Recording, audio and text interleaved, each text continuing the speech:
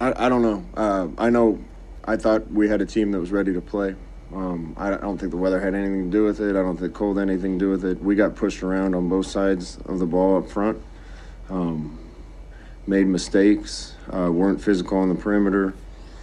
We got pushed around a little bit tonight, and whether that's a mindset or what it is, I don't know. But it's disappointing. What did you tell your team afterwards? We had a long talk just now. I don't have time to tell you everything, but I know where this is going. There's going to be ups and downs. Things are never as good as you think, never as bad as you think, but I know we need to get a lot better at some basic things. And I want the guys to get away for a couple of days and get ready to come back and go to work. We need to be a more physical team. We need to be a smarter team. I don't like coaching a team that isn't the most physical on the football team, and we weren't. I give them a ton of credit tonight. They were the more physical football team, and we're going to do whatever we have to make sure and address that. All right, that was Scott Frost, presser after the Nebraska falls to at Minnesota, 34-7, and what I believe to be Nebraska's most embarrassing loss of the Scott Frost era. Stop me if you heard this before, but Nebraska looked undisciplined, ill-prepared, and out-physicaled on the road against a team that they should be matched up well against talent-wise. After getting punched in the mouth early, the most unfortunate part was that not only did they look ill-prepared and undisciplined, they looked disinterested in playing football and being out there competing on the field, which is disheartening to coaches, fans, to everybody involved with it. But welcome into episode 8 of the Big Red Revival. As always, I'm your host, Taylor Goldenstein. Sitting with me, we've got the coach, Drew Burson, and we got the quarterback, Zach Raby. Zach, on the team, very lacking, being not too senior heavy, with the coaching staff being in their second year. It's hard to, I guess, place accountability and blame on where this falls at, but where do you see the accountability falling on why Nebraska's in the place they are currently? Well, I just think it comes down to, leadership and accountability, and there's a lot of different ways you can look, but I mean, how many times do we have to hear this one is on me, or we need to keep getting better after games? It's just seems like it's the same narrative and same song and dance. Yeah, and after each loss, we hear these things from players and coaches, or not even just the loss, just, it can be a win too, where we know that we didn't get it done on the field. Right. And it just seems that they're saying them to say them. There just doesn't seem to be any heart or emotion in our locker room right now. Yeah. And, Frost has always talked about molding his players into better players and better men, and I'm sure we will eventually see that in his tenure. But right now, it just sounds like everyone is just trying to say the right thing, but no one is being held accountable for the obvious struggles that thus far this season. Yeah. And this to me just feels like we're lacking serious leadership from our seniors and our top players, like you said, Taylor. And, last year we had some vocal guys in seniors, Tanner Farmer and Gerald Foster, and say what you want about their on-field performance, but because in most cases it was less than desirable, but they held their peers accountable for their actions on and off the field, and they were 100% bought into what Frost wanted to do here. And the team improved throughout the year because of their presence in the locker room and their personal improvement on the field. Right. And, I've just looked, and I just don't see it on this team. Some may bring up Mo Berry as the leader of this team, but how many times have you really seen him getting after a teammate on the sideline or elsewhere? Zero. I haven't seen it. No. And I love the guy, and I do think he pours his heart and soul into this team, but we just don't have that guy or guys that are going to call somebody out from a mistake or a mental lapse. Right. And, there's obviously, other types of leaders outside of the rah-rah type of guy, but there's the lead by example type that, that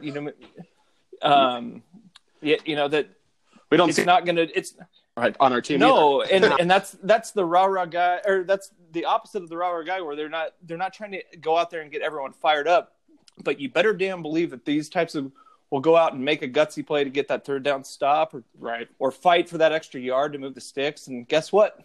We don't see any of those types of the leaders on this team consistently either. And I just think this team needs to take a long look in the mirror and even look at what changed midway through last season and figure out what they want to be this season and how they can get there. And they have Right. 2 weeks to reflect on what's transpired this season. And I believe if we can get some guys to start taking control of this thing, we can right the ship and finish strong. Yeah, there's a famous quote, about football teams. It says, on bad teams, no one leads. On average teams, the coaches lead, and on great teams, the players lead. And that's where we're at right now. We're an average team. The coaches are the ones leading the team still. I mean, I think it just tells you a lot about the team that a transfer player can come in here and be a captain. This first year, the guy's been on campus 30 days, and he's a team captain. I mean, I respect that and all, and he seems like a guy that is got a couple leadership tendencies. But I mean, the Davis twins, you guys have been here for 4 fucking years, and you guys are letting some guy walk into your deep, and he's the alpha male, he's the leader of the room. Hey, give me a fucking break. Somebody's got to step up and take responsibility for this team, and it can't just be the coaches, because the coaches can only take you so far.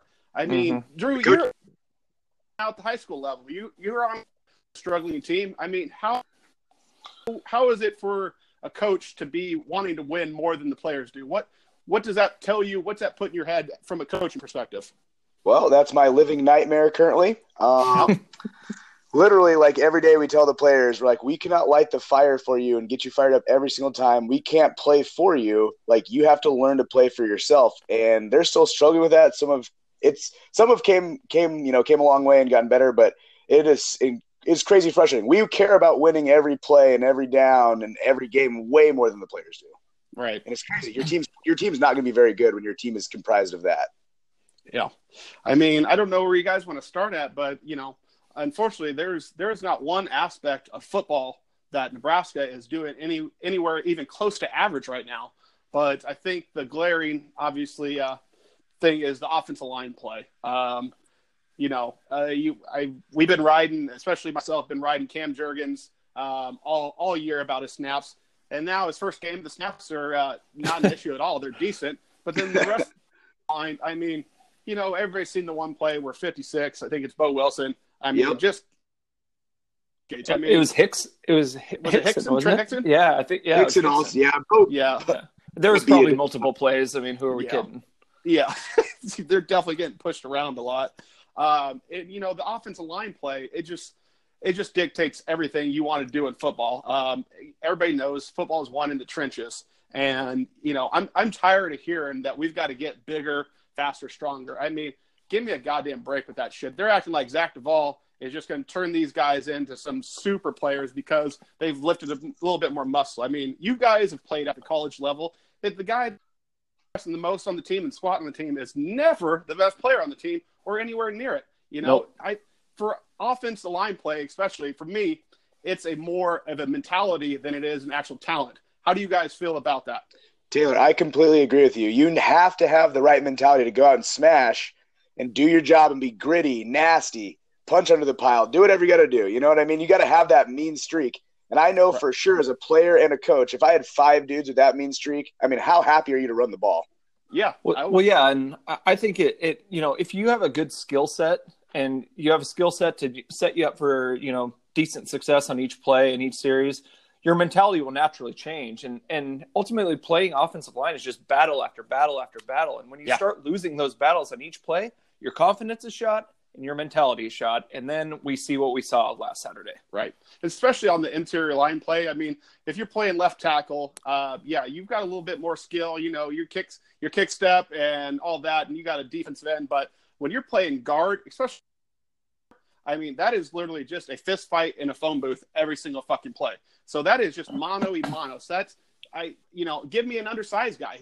Give me somebody that wants to go out there and whip somebody's ass every single play. Who is that center we had a couple, probably 5-6 years ago, that are just the tiniest little guy, but he was just a beast in the middle. Oh yeah, that was under Pelini, wasn't Kapula? it? Yeah, Caputo. Mike Caputo. Yeah. I love that guy because that's exactly what he was that you just described. Exactly. Taylor. I mean, look at maybe not our best center in school history. That was obviously Remington, but Dominic Royola. I mean, oh man, Jesus Christ, made himself a living, right? It's the Royolas, the Incognitos. It's those kind of guys that, unfortunately, you want on your offense line. You've got to have a nasty streak to play offense line. We've got too many. Dominican Sue. Yeah, we've got too many nice guys on our line. And, after the performance that we've had the last couple of weeks with offensive line play, I mean, everybody's job's got to be on the line, right? I mean, it's absolutely. Yeah. You would think so, yeah. I hope so. I mean, right. We had 6 incoming freshmen that offensive linemen. So it's time to, whether they're undersized or not, or maybe not physically as strong as the other guys, it's time to give them a look, because right now these guys aren't even giving them a 1-2 count. I mean, they are literally basically they're turnstiles. That's all the offensive line currently is. A hilarious and accurate analogy, Taylor. Exactly. I don't know what else to say. I mean, that's exactly what I think of when I think of the line. It is. But I mean, we're 10 minutes in. We haven't got to the most glaring thing, is that Adrian Martinez obviously didn't start or play this game due to injury from the previous game. But Noah Vedral got in, and I think we can put to rest the consideration, the rumors of, well, maybe it's Martinez. The guy's regressed, and maybe it's a sophomore slump. Well, you know what? The same thing happened with Vedral in there. Vedral went out there, and he looked more than serviceable. I mean, I thought in the run game he actually looked more decisive and faster than Adrian Martinez. But when it was come to the passing, his pocket presence wasn't really there. He wasn't stepping up, climbing that pocket when there were opportunities. But been serviceable, so it just kind of more points the light on what the actual problem is, and it's the offensive line to me. What else do you guys see out there from the offense? Well, I think you're talking about leading by example. The closest thing we have to that is true freshman Wan'Dale Robinson just making plays out there, getting crushed, making plays. Unfortunately, which I love Jack Stoll, but God, he missed a block and ended up getting Wan'Dale's ankle cracked on that one play. Right. Yep. Yeah, I think we definitely put a lot more than we needed to on Vedral and Wan'Dale's shoulders to start that game off. Right. Yeah. I mean, Vedral ran 15 times for 49 yards, like 15 design runs. They weren't. I mean, there might have been 1 or 2 in there that were scrambles, right? Like the whole first drive was him and Wan'Dale. Yeah. I mean, they pretty much took us down the field. The first drive was great, but again, we can't. Yeah.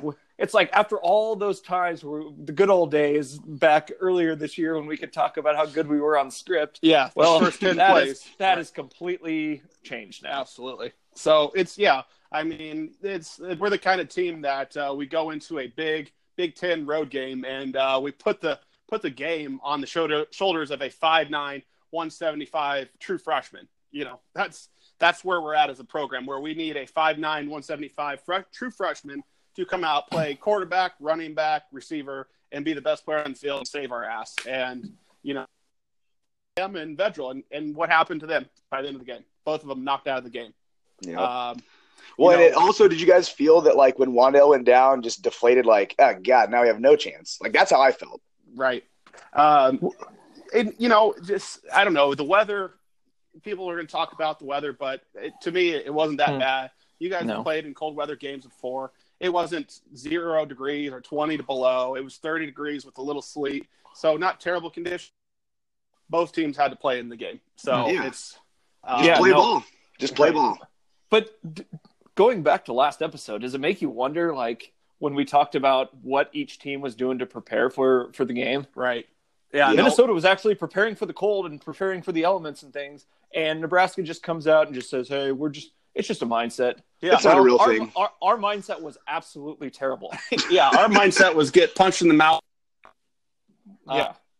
Fleck said, we've turned the AC down in the indoor practice facility. We have our skill players dipping their hands in ice to get ready for the game. And then Troy Watts, we don't believe in that stuff. It's just a mindset. We're going to go out there and do our thing. And guess what your thing was? Getting punched in the goddamn mouth, 34 to nothing before you decide to even score a touchdown.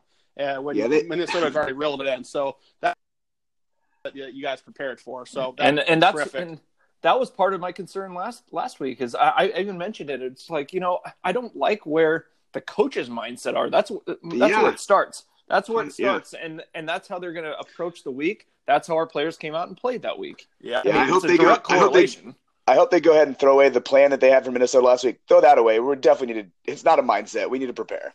Yeah, the coaches on our coach staff, Frost especially, they have the kind of the smartest guy in the room, which I heard Colin Cowherd say at one time that the smartest guy in the room, it's time to find a new room, and it's he says a lot though. Yeah, well, that's what he gets paid to do. But it's true. It's like, if you have that mentality, it's time to do something else. And like, you're never the smartest guy in the room. You never know more than everybody else.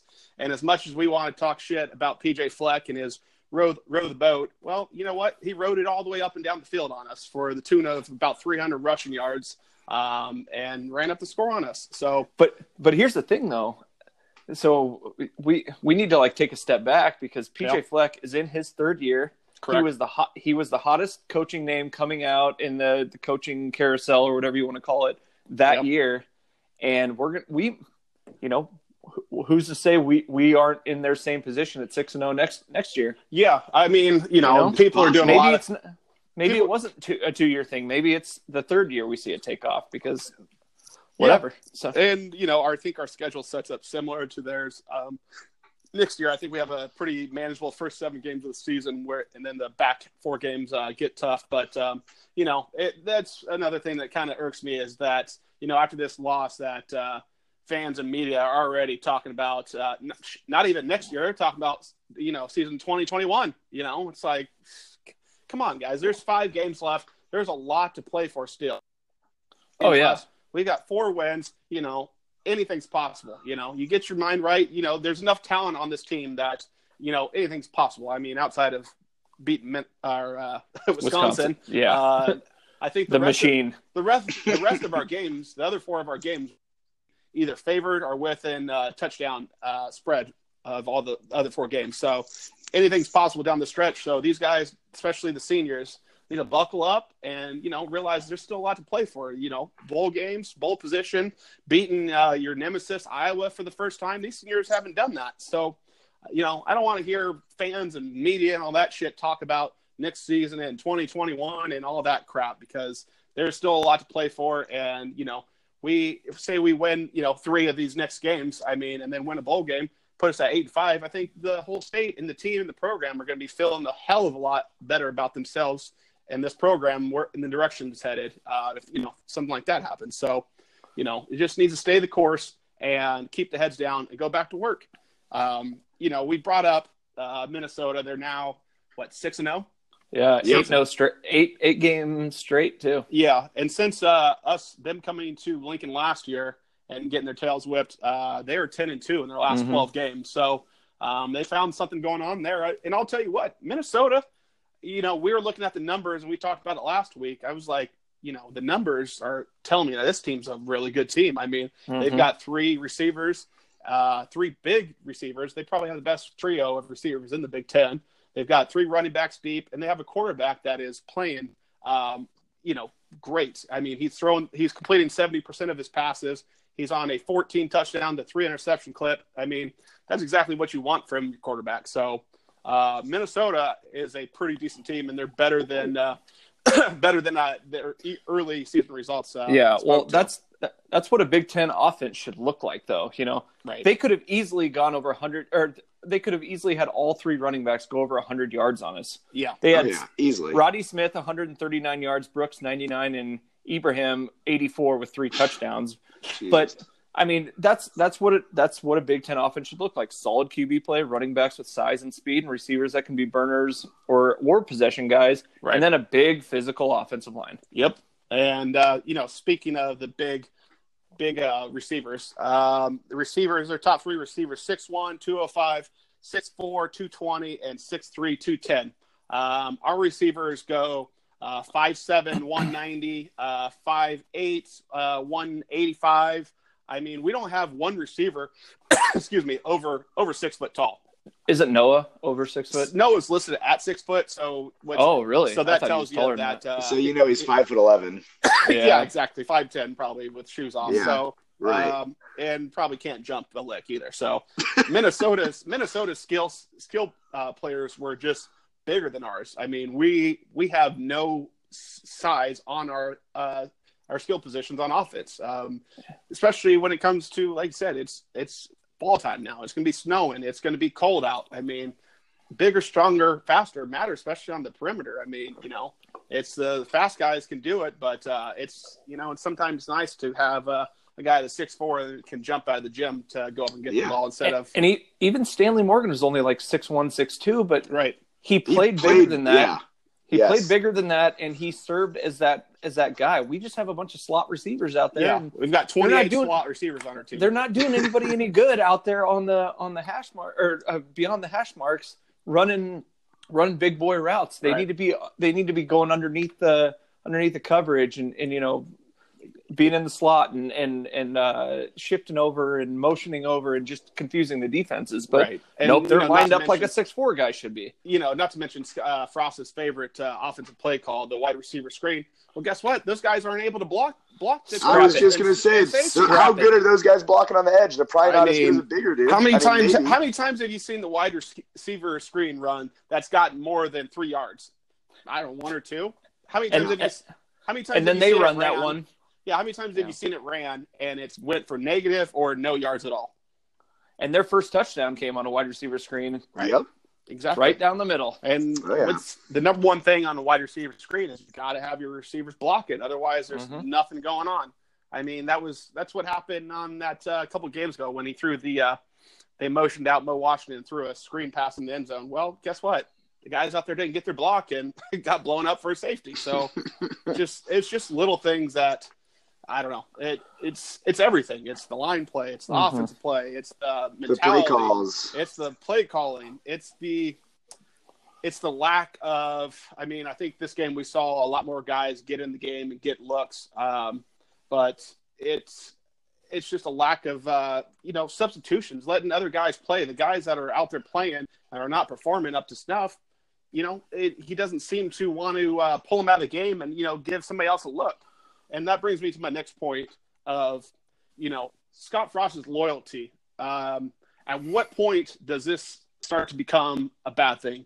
I mean, when Frost was hired here, he did an unprecedented thing, a thing that I've never seen a coach do, but got hired here. And, first thing I was saying, well, who's he going to get at coordinators and all this, that, and third. He brought his entire goddamn staff with him, which was, at the time, an unheard of move. I was blown away. Yeah, from the staff to the lack of rotation, staying with Cam Jurgens, through 7 games when he's done absolutely nothing to keep a spot, to the other offensive line play, to the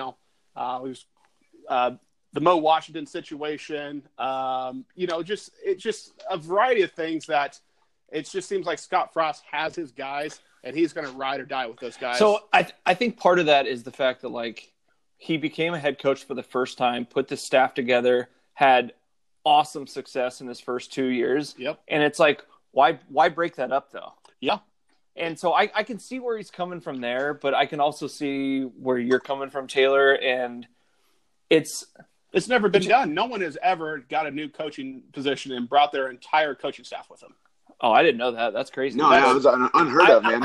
I thought it was a good move at first, and I agree. I'm still on the fence about it because I still want to see what we do, a little bit more long term, because I saw glimpses of greatness in our offense last year and mainly the first year, and I'm seeing improvement for the most part on defense this year. I think our linebacker play needs to get much better, but I do see improvement on the defense too.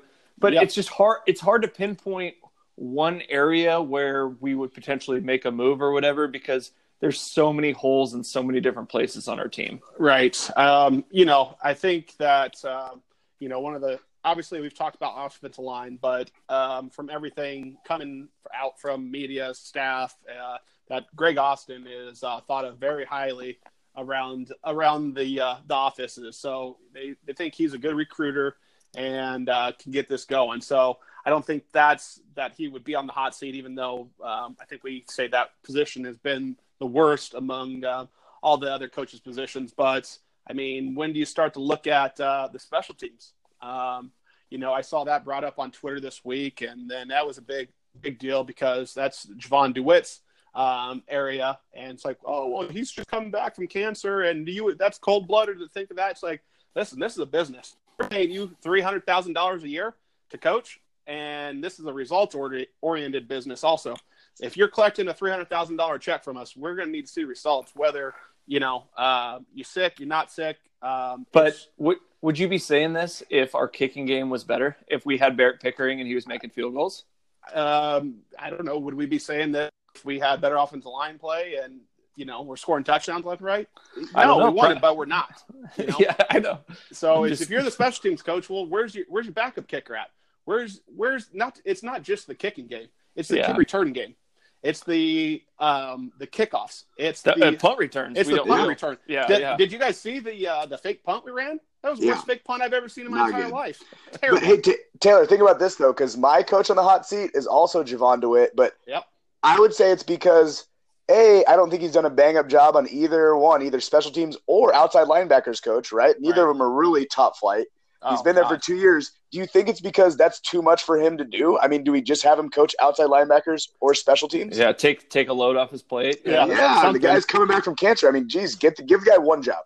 Right. And, you don't have to have, you can only have 10 coaches. But, I mean, I remember a couple of years ago where what's the old quarterback's name that went with Bo Pelini?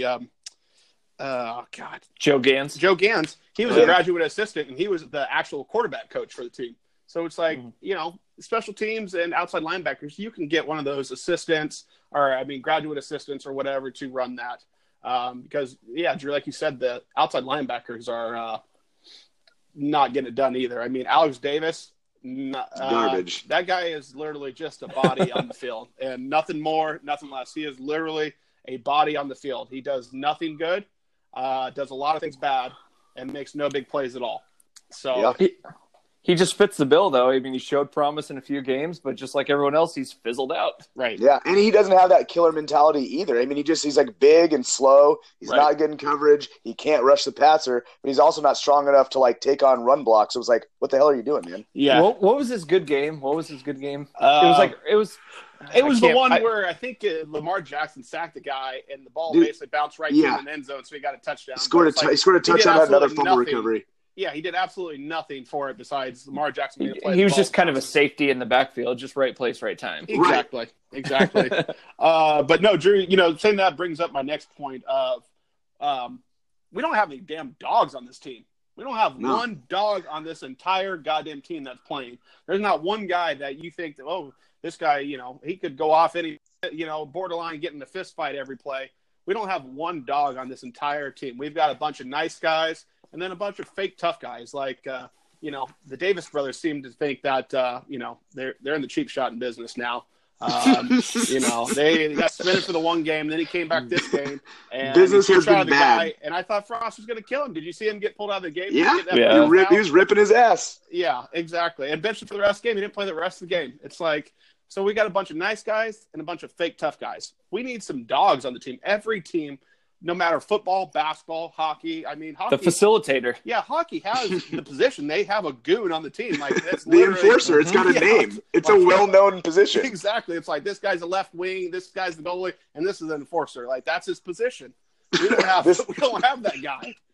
So the Mighty Ducks had two of them. Exactly. And how big were they? How big were they when it came time? Crucial. They're big time. They're crucial big down time. the stretch. So so Nebraska's lacking players and they're lacking a dog.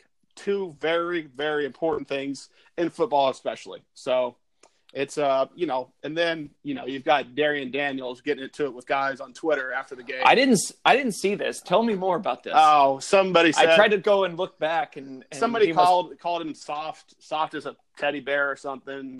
Why don't we line up in Wolves and you tell me that? It's like, shut the fuck up, man. Like, the dude might put you on your goddamn back like a turtle like Minnesota did, So it's like stay off of Twitter. Don't be going at it with fans. Yeah. That looks stupid as hell. You look stupid, makes the whole team look stupid. And fans, don't be tweeting at kids. At the end of the day, they're kids, and it's one thing. The guy's 22 or 23 at most. Right. Exactly. So, but we're 4 games into conference play, and right now Nebraska's being outscored 69-130 in conference play between 4 games. So we've got 2 wins and 2 complete blowouts. It's one thing to get blown out by Ohio State. It's another thing to get ran off the field by Minnesota, who we feel that we have as good or comparable talent to, if not better than. And to get boat raced, no pun intended, by Zing. Exactly. It's just like, when is this team going to get off the ground? I mean, the Illinois game was a comeback, come from behind, and then the Northwestern game, came down to a last-second field goal in a 10-13 game. So we haven't played well against any top-notch competition yet this season. What do you guys expect going forward for these last 5 games? Well, just last year, it just seemed like we were out scheming teams in the second half of the year. The first half was whatever. We dealt with the Martinez injury and kind of just the growing pains of the new coaching staff and scheme and everything. But then you saw the last 6 games where we kind of took off and we were competitive. We were beating teams. We were looking good, and that's why we got all the hype that we didn't deserve going into this year. But we would come in with a game plan and we would execute it, and it was just like so well not executed, but well designed towards that opponent, right, that we could just catch them off guard. I mean, I'm looking at the Ohio State game, and then also the Minnesota game. Right. We came in there and we just kind of shocked them. Like, they didn't think that they were going to see this type of effort and look from us, and we kind of gave them the business. We didn't close out Ohio State, but I don't know if we were winning the whole game. Yeah, it's just halftime adjustments or game plans. We just seem to start to be out-coached. Yeah, speaking of... And it just seems like our coaching staff doesn't really understand the personnel that we have. Yeah. Speaking of halftime adjustments, this Minnesota game, we are completely outplayed and dominated for the whole first half of the game. Could have been down and should have probably been down 30-0. We found ourselves down only 14-0, which was a miracle in itself. I was on daddy duty all weekend, so I go upstairs to feed the baby, change the baby real quick, and okay, halftime adjustments, only down 2 scores. There's a chance here. We turn this around. I come downstairs, and we are 1 minute into the second half, and these motherfuckers have already given up a touchdown in 60 seconds. It's like, this has been a problem throughout the season now, is coming out and struggling in the third quarter outside of the game in Illinois, where we came out and actually put up. But halftime adjustments have been an issue for this coaching staff and this team. What's the issue, Drew? What do you think the issue is of the scheme or the coaching adjustments made halftime wise? Well, to me, it just feels like kind of like we were talking about earlier. Like last year, their scheme's really good, their play calling was good, but the players were making plays. I don't think we've had enough plays being made, kind of like making the play even though the blocking might not be there or something. And now I think Frost is just freezing up, and they're just like in a shell. They're not going exotic. They're not, using enough motions. I mean, I think they're just kind of all bundled up, and they don't know how to get out of that funk. Yeah. It's, going into this game, obviously we knew the weather was going to be not great. Chance of snow, cold. Before the game, I tweeted out, I go, this is the type of game that you'd like to see Dedrick Mills have his breakout game. And, and a lot of people are like, yeah, definitely. This is the kind of game where, you're bigger, bruising back would be, the time to give him the rock. Well, Dedrick Mills had 1 carry in the first half. I mean, and not that we weren't running the ball, because for some reason we were giving the ball to Mo Washington up the middle, which I think the whole state of Nebraska is in agreement that we never want to see him run the ball between the tackles ever again. Give me a reason why that would happen, where we're having Dedrick Mills 1 carry in the first half, then he gets his carries in the second half, and he's running outside. And we got Mo Washington running inside. I just think they're trying to outthink themselves and maybe they won't think that this is going to happen. But I don't give a shit if they think it's going to happen or not. You can still execute your plays, run your bread and butter. Let's go. Right. Yeah. And I don't know. I think they got a little too high on Wan'Dale Robinson, to be honest. I mean, they thought, well, you know what? We're going to give it to this playmaker because he's the only one been making plays when it counts up to this point. We're going to ride with him, and I guess we're going to ride with Vedral 9 times in the running game in the first half, and let's just see if this works. And it's like, come on, guys. Like, Yeah. And, you know, it looks like when Mo Washington runs the ball up the middle or between the tackles, it's like he's looking to hit the home run every time. It's like, brother, you know, what's the old saying? You'll never go broke taking a profit. Yes. And that, you know, that holds true. You know, sometimes the play is only going to get you 3 yards. You know what? 3 yards, you know, sometimes is necessary. I mean, how many times we have to punt on 4th and 2, 4th and 1, God. 4th and 3? It's like 3 yards adds up very quickly. So it's, you know, you got to just take what the defense gives you. It's not going to be a home run opportunity every single time. And, you know, for him, he's hitting the hole. He's not hitting the holes. He's getting the ball and kind of slide shuffling and kind of waiting just for a hole to open up. looking. yeah, he's an outside runner or a receiver, and that's it. Like, that's Right. it. That's the end of the story. That's Exactly. That's what he is. And you have an inside runner, and you got the playmaker in Wandale. Like, come on, just use them. Use them. Do together. what they're good at. Do what they're good at. Yeah, Yeah. like Maybe There's gotta fake be it. Maybe fake an inside run to Diedrich, and then run the option with Mo Wash or Wandale on the edge. Right. and call me crazy, but develop a package with all three of them in there, and just Yeah. really make the defenders' head spin. Yeah, exactly. Right. Put your most explosive players out on the field together, and you know, make the defense think about a couple Yeah. of things. But Because clearly we can get by with only having two of our receiving core on the field, and then get those three guys out there, because our receiving core ain't deep. no, my God, no. You know, we finally saw a couple other guys in the second half get in the game, receiver wise. We finally saw the return. I think he had maybe got a play or two in the previous games, but Cade Warner. I mean, Yeah, this he made a guy. couple plays. Great guy- catch. Made a great catch Yeah. on a great catch. throw. Yeah, throw the ball over his head, dropped right in his hands. Fucking receiver or DB draped all over him. Still made 2 more catches on that drive, and that was what the drive that set up the touchdown from Diedrich Mills. Cade Warner is a guy that needs to be starting. Yes. Because that one, Because he blocks on the edge too. Yes, he does. Exactly, I was going to say that. It's like it's not only his ball catching skills, it's not his route running, it's his blocking, and that's what you get from a coach's son. You know, obviously his dad. You know, obviously he's taught him football. He's grew up around football his whole life. He knows what it takes to play winning football, and blocking is part of that, especially downfield blocking in an offense like we run. So I'd definitely like to see him get some more plays in there. And then, you know, a couple of the freshmen got in, but nothing of any substance from them. So, you know, where do we think is the biggest difference from last year's team to this year's team? You know, last week we talked about, well, we would like to have Zigbo or Stanley Morgan back. Kind of getting into it more, it's like, would it be taking those 2 guards back, you know? Yeah, I was just going to say, I think I've changed my answer. I think I want some of those other senior leaders around to make us meaner and tougher and better. Right. You know, Foster and Tanner Farmer. I mean, because that seems to be our weakest position on the field right now is our 2 guards.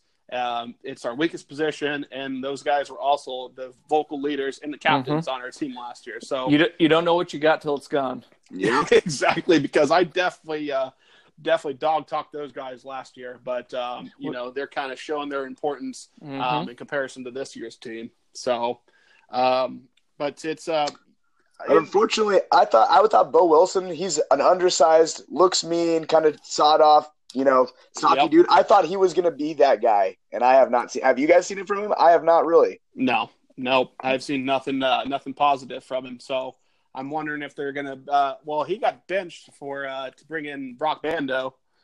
So Bando got in there in the second half, 73, got some playing time, and I'm wondering if this week we see Bryce Benhart come in there at maybe right tackle and kick Floriak down to guard and see how that improves. But I think he's going to be the future of our offensive line. Him and then that recruit we got coming in. right. So One of the top recruits. Mm-hmm. yeah, the dude from Kansas or whatever. Yeah, I'm looking up his Turner name. Corcoran. Turner Corcoran. Yeah, Yeah. he's like one of the top 10 recruits we've had in recent history. Yeah, he's I think we're building a little bit of a pipeline, hopefully. I mean, we've said it a million times, but hopefully that's the case. Yeah, and speaking of building a pipeline, you know, this week, you know, I kind of sat down and kind of went back because, you know, the big theme is there's not enough depth, there's not enough talent on the roster, and I was just going through the recruiting classes, and I came across this beautiful recruiting class of 2017. Oh, what a class it was. your normal recruiting class is 25 to 30 guys, depending The on Calabrasca class. Yes, this was the big Colorado The future. class. This was going to be the class that skyrocketed Nebraska back into national relevancy, and they were all over Twitter. Buki and Tyjon Lindsey and what's the guy? Darnay Holmes. I mean, Yeah. all these guys. It was Calabrasca's crew, and we signed 23 guys. So these guys would be right now would be your redshirt sophomores or your true juniors. And right now, 10 of those guys, 2 years in, had already transferred out of the program. And that's including your top 5 recruits from the class. That's Tyjon Lindsey, Avery Roberts, Tristan Jebbia, Keyshawn Johnson, and Guy Thomas. Those guys have all left the program, and most of them with inside of a year or a year and a half. And so There's more than that, isn't there? no, that was just the top 5 guys that we lost. Oh, So okay, those are I the top gotcha. 5 Yeah. Okay, rated yeah. signees that we signed in 2017 that have all already transferred out. And they're not playing any downs for Nebraska now. Yeah, and excuse me, Elijah Blades also. He was he was another top recruit. So he's starting at Texas A&M. That Right. goes along with Willie Hampton, Andre Ward, Ben Miles, and Deontay Watts. So 10 out of 23 guys out of that class have left. And we have, out of that class that's a junior, that is your junior class, we have 1 starter. And that's which is our best offensive lineman. And Arguably. yeah, Do you- he is. Do you think Yeah. it's just because none of those dudes were Frost's guys and they were kind of scared away of that because they were recruited by Riley, or do you Well, think that? a lot of them transferred before Frost even got Yeah, here. Yeah. yeah. Elijah That's Blades. He has never probably showed been up. He's probably been associated with 5 different universities up to this point. Yeah, exactly. Yeah. He is a true slut of college football. Yeah, he was an Oregon guy at one point. I think a USC guy at one point. Miami and then- guy, I don't know. And then ended up at A&M. So when you have 1 starter, so just for perspective, 2017, we have 1 starter out of that class. The 2018 class, we have 8 starters out of that class. So what's that tell you? I mean, it's basically 1 whole year of no recruiting. I mean, 1 starter, and then we've got a couple guys that are contributors, Damian Daniels, Austin Allen, Brock Bando, and Detrone Thomas. Outside of that, you've got Jalen Bradley. They ain't seen the field. Yeah, he's disappeared. Yeah, Chris Walker. They ain't seen the field. Well, he got hurt early. Yeah, he hasn't played a He's a game. beast, though. Yeah, he's a weightlifting guy. So Yeah. sure, Yep. that's whatever. And Kurt Raffadal, which is a 3rd string tight end. So 1 whole class of getting absolutely nothing in return will set your program back. I mean, that's basically the death penalty for recruiting. Yeah. 1 guy. I mean, We didn't do anything wrong, and we got a recruiting class stolen from us. exactly. But I guess we shouldn't really be shocked with our on-season production. I guess knowing those facts too. Actually, we did do something wrong. We hired Mike Riley. Yeah, Mm, exactly. And just mhm, got aboard this mhm. Calabrascus, and some of those guys have transferred from their schools that they transferred from already. I mean, or Yeah. I picked other schools. It's like, Tyjon Lindsey and Avery Roberts are both starting at Oregon State, though.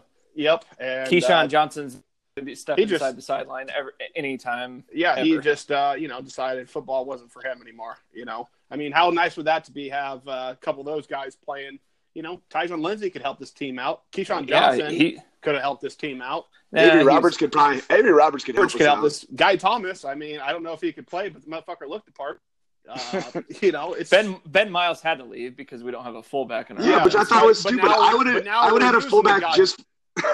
now we're running the damn I formation, but we told the fullback that we ain't got a spot for him. The Right, only Ben- 4-star fullback ever. I bet Ben Miles is a hell of a player, and I'm sure he could play linebacker. He's explosive. He's compact. He's strong. Like, what the hell do Exactly. why do we get rid of that guy? Yeah, now he's playing for his daddy down there in Kansas. So, but just I'd rather be at Nebraska than Kansas. yeah, but if somebody says we ain't got a spot for you, we ain't got a spot for you. So Right. Well, Stupid. Got to make that business move. right, exactly. So. I don't know. I just thought that was staggering that 10 out of 23, 2 years in had left the program already. Not great. There's obviously Happy- going to be guys that leave the program from each class or guys that don't pan out. But for 45% of your class to be gone from the school within 2 years, it definitely creates a lack of depth or skill depth. I mean, Taylor, what's our class breakdown look like? Well, yeah, because right now we're allowing any kid in the state of high school or in the state of Nebraska that plays high school football. If you would like to come walk on to Nebraska, come on in because we will accept you with open arms. We have the biggest roster in the country. We have 154 players on our team, when the next biggest is 105 players. So we have 78 freshmen on our team currently, which. That's almost a whole football team in itself. So I don't know if he needs to be more concerned about the numbers or it depends what kind of guy you are. There's quality over the quantity. There's always two kinds of guys out there, right? Some guys that like quantity, and some guys that like quality. So, so we won't even go there. Yeah, we won't go down that road, but the walk-on program's back, Taylor. That should lead to immediate success, right? Because that's what we did in the 90s. That's what we did in the 90s. Yeah, yes, there's going to be a couple walk-ons that jump up and end up getting more than you thought. But do we really need to let this walk-on Wednesday bullshit's got to go? Please. I think I saw Jordan Poole say, how about 5-Star Friday? When are we going to start that? Yeah. It's like, yeah, I like the sound of that. Yeah, when's 5-Star Friday coming? this walk-on Wednesday bullshit. It's a great comment. So, 78 freshmen on this roster, 28 sophomores, 24 juniors, and 24 seniors. So, and you know what the problem with that breakdown is? Like, everyone's going to look at it and say, "Oh, well, we got help coming." No, we have 2 and 3 stars coming because that's all we recruit right now, or no stars. Yeah, guys are not even ranked; they just straight NR. Ouch. God, you hate to see it. You hate to see the NR, but whatever. Another thing, I guess, back to the Minnesota game that, Fleck said after the game was that, we knew that Nebraska's defense was strong up the middle, but we felt like if we could get those guys running sideline to sideline, that they wouldn't get in their run fits and they would be missing tackles. And Zach, we talked about this, 2-3 episodes ago about these run fits, and this defense is totally schemed up to do exactly that. It's pinch the middle and have your linebackers flowing into gaps to make the tackles. And our linebackers are too slow, and they're catching blocks. Drew, can you tell us a little bit about catching blocks? You played fullback in college. That's the thing you like to see the most is the linebacker just catching you, or do you want to see him come in the hole and meet you? Tell us a little bit about that. Oh, yeah. Well, and I love smash mouth football. It's a mentality. It's like the way the position is meant to be played, right? You got to come down. You got to smash. You don't want to go underneath blocks because you're getting blocked for sure. Yep. But our linebackers are slow, and they don't fill, and they catch, and they're just on their heels. Like, there's a saying we say in football, especially to our players. Do you want to be the hammer or the nail? Right. And the bug or the windshield. You can only be one. You can only be one. Exactly. Mo Berry, Will Honus, and Colin Miller, they're getting caught up in traffic. They're overreading. They're just the steps are off. And unfortunately, even if their steps are right, sometimes they're not fast enough to get to the outside and fill the hole. So it's well, I'm starting to think that maybe our defensive scheme is putting our linebackers in bad spots overall. We've talked about it before. I don't like a 3-4. I like a 4-3, and Taylor was saying the same thing. Yeah, I think we have decent talent at linebacker. They're just consistently in the wrong spots to make plays, and I just don't understand how we fix that with the scheme we have. Right, and one of the guys, obviously the Twitter banner brought up, the 4-3 or the 3-4 isn't shit. It's like, well, guess who runs the 3-4? Yeah, Wisconsin. Yep. Guess who ain't gave up a point in 4 out of 6 games? It's Wisconsin. But it's fitting a scheme to the players you have, and not trying to fit the players into the scheme you want to run. Right. Now, also, if people want to talk about the 3-4, I just personally don't like it. I don't think it's the best if you don't have superstars.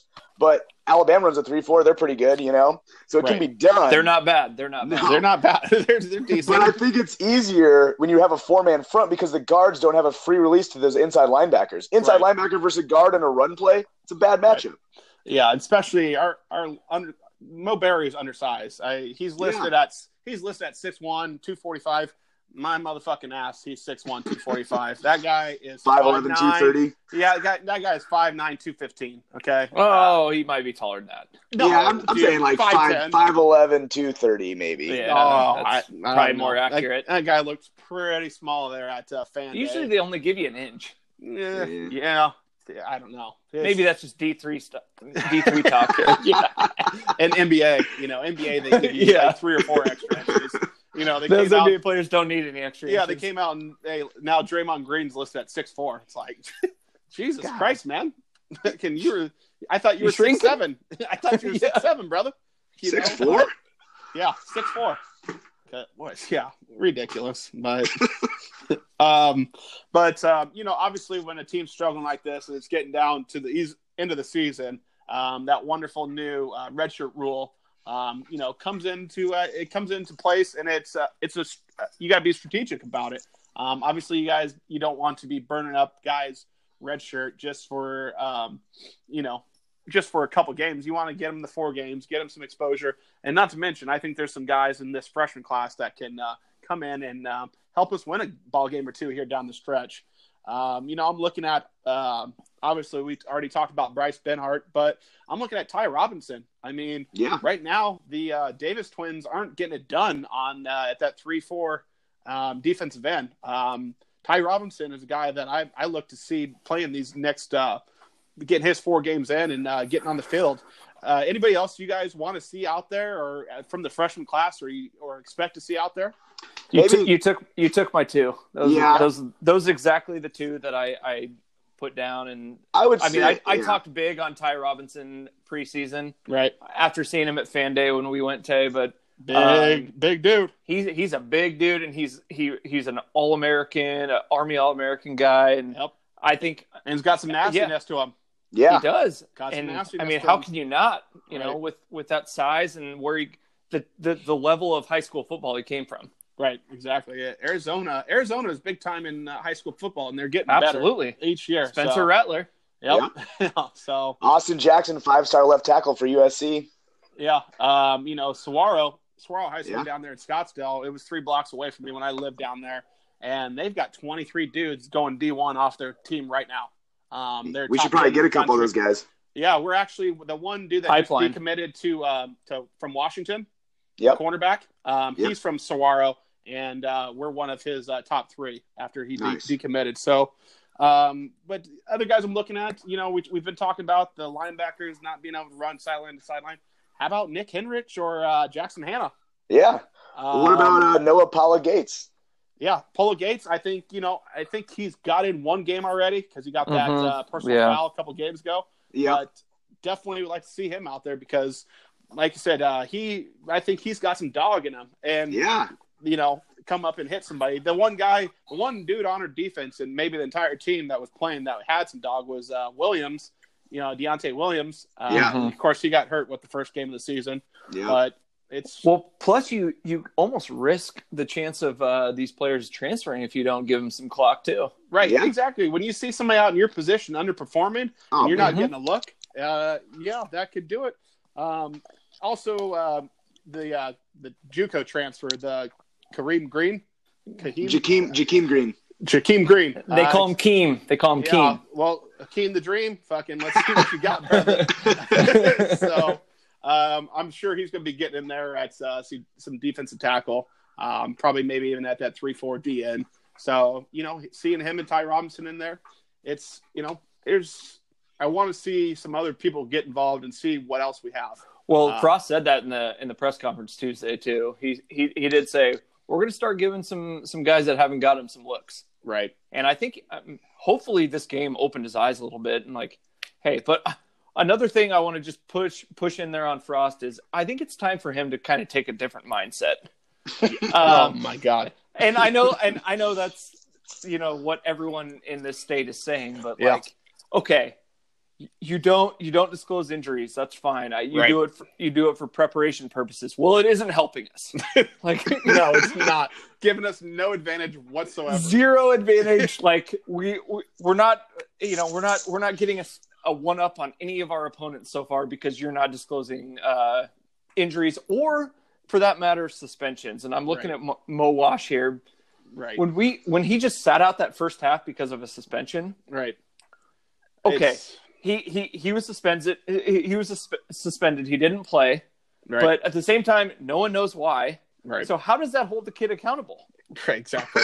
I mean, I'm not saying put all of his business out there, but at the same time, say it was a violation of team rules or something. Put him on blast a little bit. Something. So he somewhat learns a lesson. Something, yeah. Right. Yeah, because I mean, who's to say he's just going to be like, oh well, I can just do this again? I might sit out a half, but right, it doesn't matter because no one knows what it is. Yeah, Right. I mean, and I think we could agree on. I mean, it happened again last week. I think after Monday's practice. Oh, it was the best Monday practice we ever had. Yeah. If I hear that one more fucking time, I'm gonna pull out my goddamn hair because it's just honestly it It's makes my stupid. ears It's getting bleed. redundant.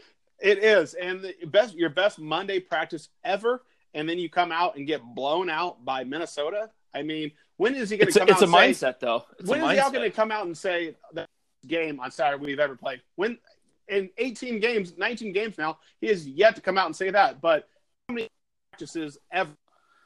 48 of them. I mean, apparently, Yeah. At least. practice.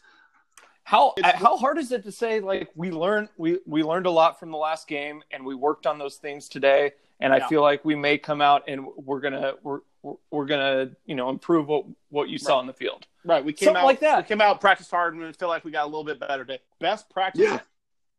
Come Not on. Realize it's about as stupid as possible. So Seriously. I hope he cuts Plus- that out. How could he have the best practice ever? He's only one guy. He can't watch every position group practice. Right. It's just, yeah. How do you guys feel about, after the game on the press conference, we're going to get away from each other for a little bit and then come back and regroup. How do you guys feel about him saying that, I don't know, to me, I read into that going to give the guys a couple days off and then regroup, I don't know, Wednesday, Thursday. Do you think that's what they need, or after getting blown out like that, it needs to be right back into, the next day? Well, I heard something a little bit different. I heard that it was more of along the lines of, hey, we're going to let these guys take some time off, and we are going to let them decide what they want to do. And if they want to come back and they want to work hard, then we'll see them at practice. It's like, hey, shit or get off the pot. Like, let's go. Who really wants to get better? I mean, that answers your question right there. He's basically calling out his team as like, who's ready to go to work? Who's going to get better? Or are you just going to go off in La La Land and go on vacation? Yeah, because if you're going to give these guys some time apart, I mean, that to me sounds like it doesn't sound good. It sounds like Sounds like you don't know the answer and you're just fishing for stuff. Any time You need to be united as ever right now because you just took on a really, really bad loss.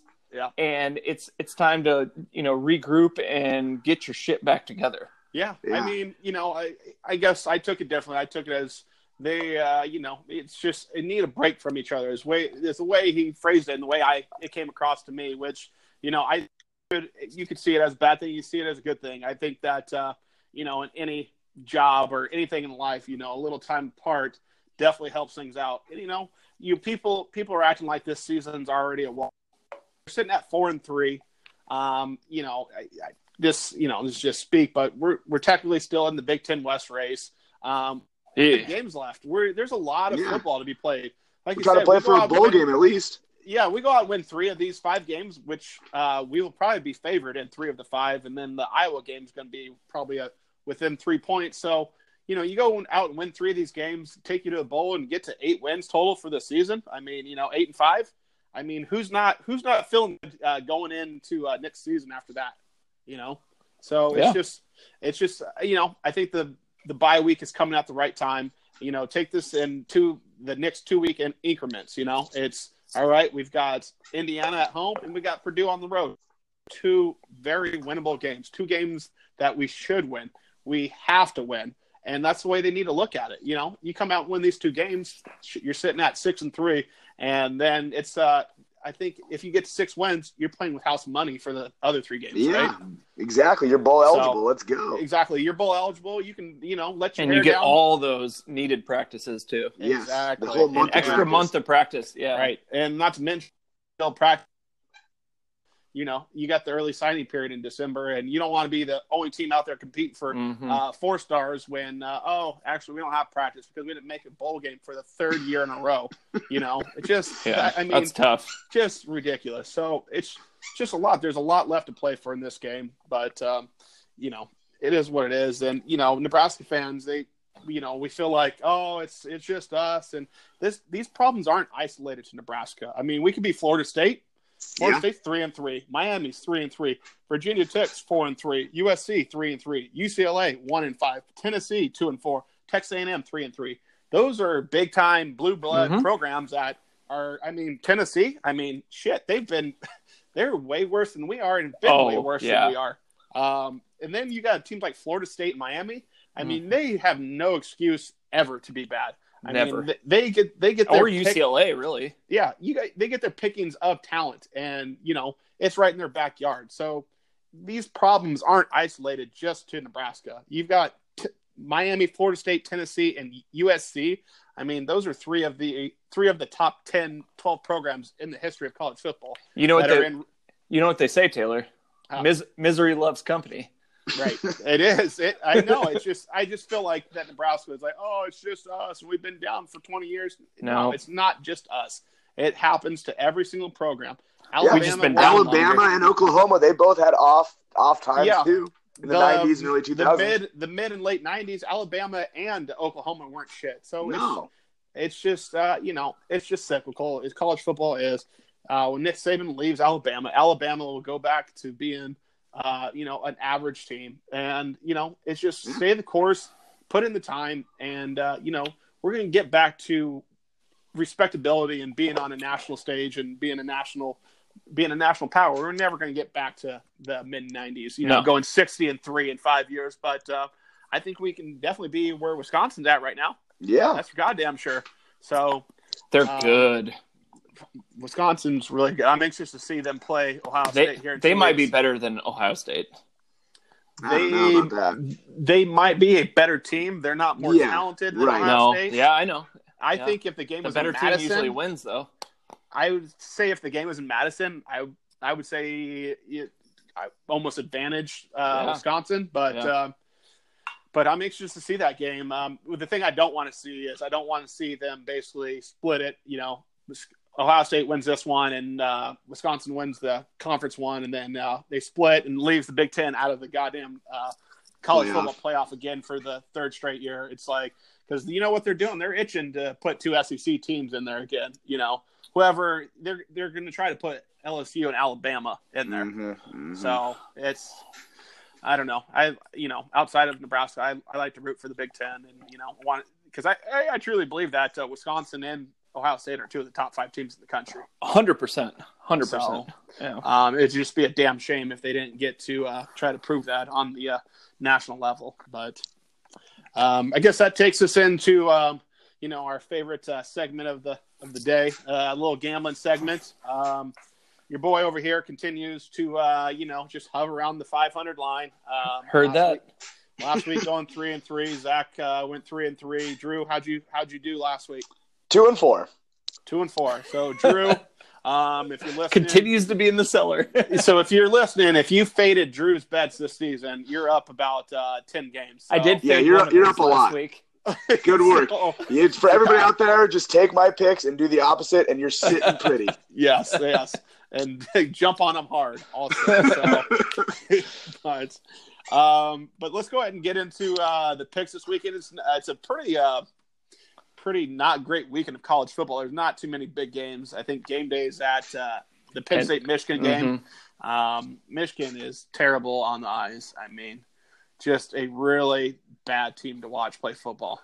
They've only lost one game, and they win close games. So but it should be a good game. Penn State's pretty damn good. We'll see. It'll probably be one of those Big Ten games, 13, 17, something along those lines. But why don't you guys go ahead and give me your picks for the week, and let's get into that. I got to start out with this. Did you guys see the story about the Alabama student called in a bomb threat during the LS? So this Alabama student calls in a bomb threat to the LSU Florida game because his buddy was about was on the verge of losing a large bet.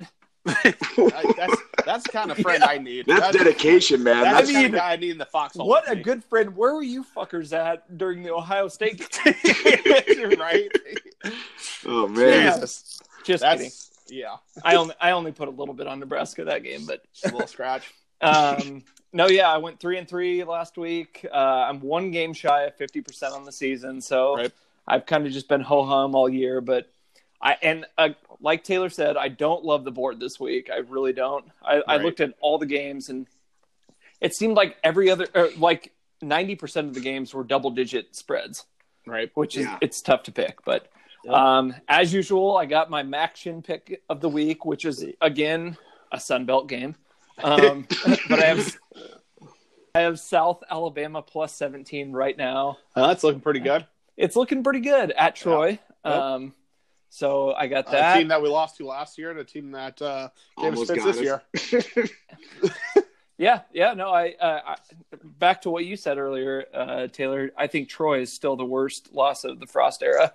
Yeah, I But mean, we had won't a even guy get back named into Andrew that. Bunch playing quarterback, We've turned the but- page on that one. Yep.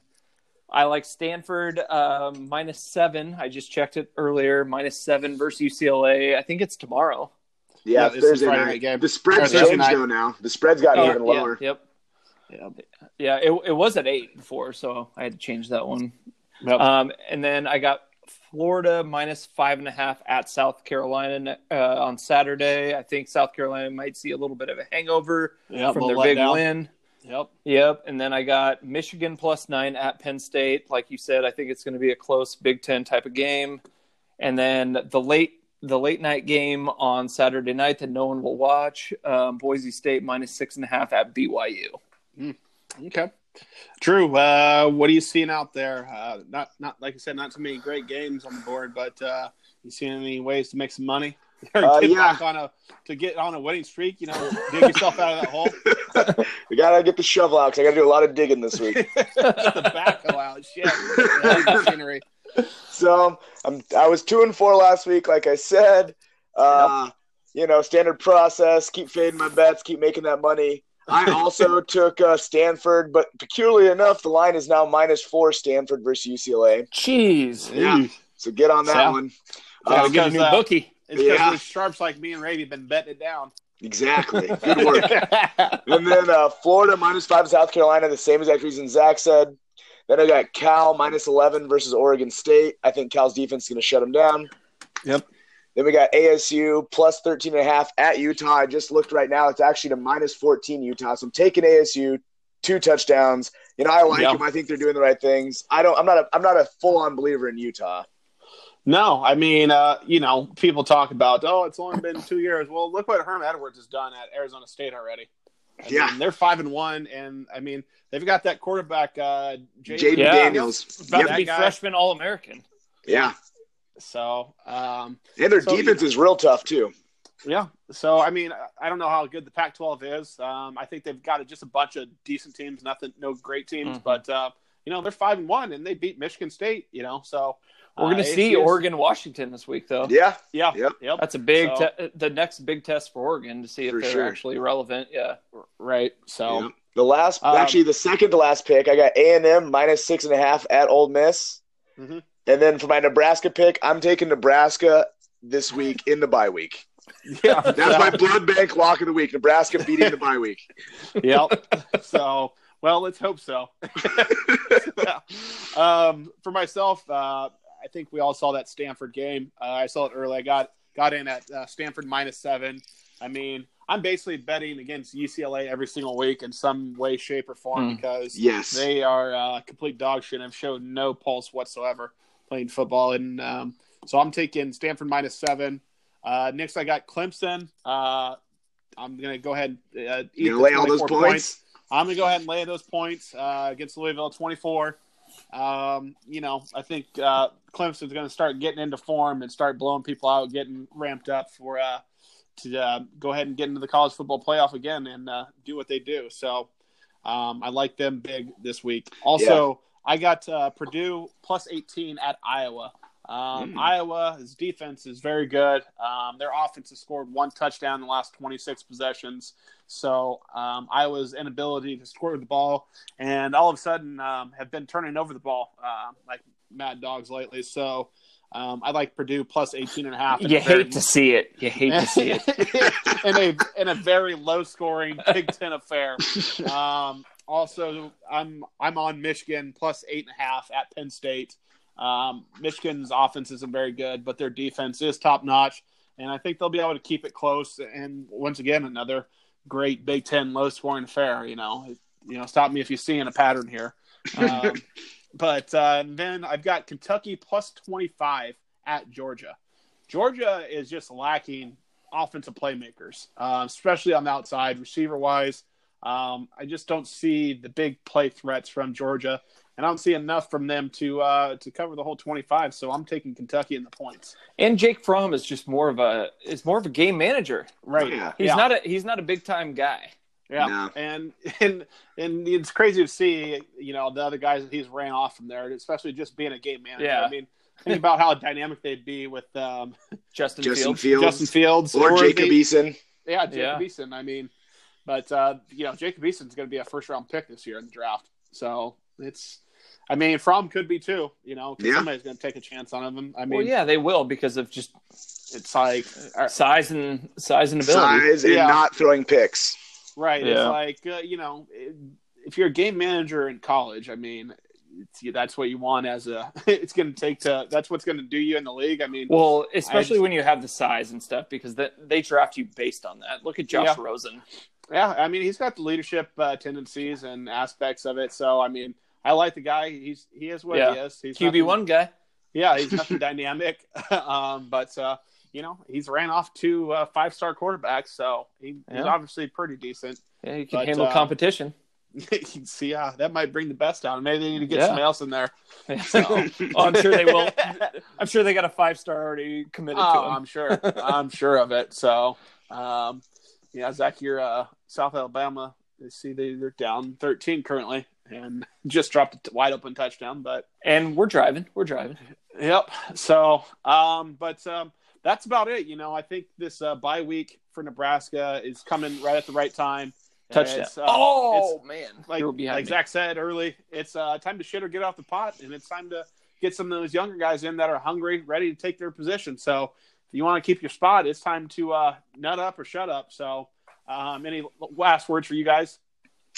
Beat the bye week. Beat the bye week, and, this is the moment in the season where we decide our fate. Do we get better, or do we fold up our tent and go home? Right. Exactly. These next 5 games will define this senior class, this Mo Berry.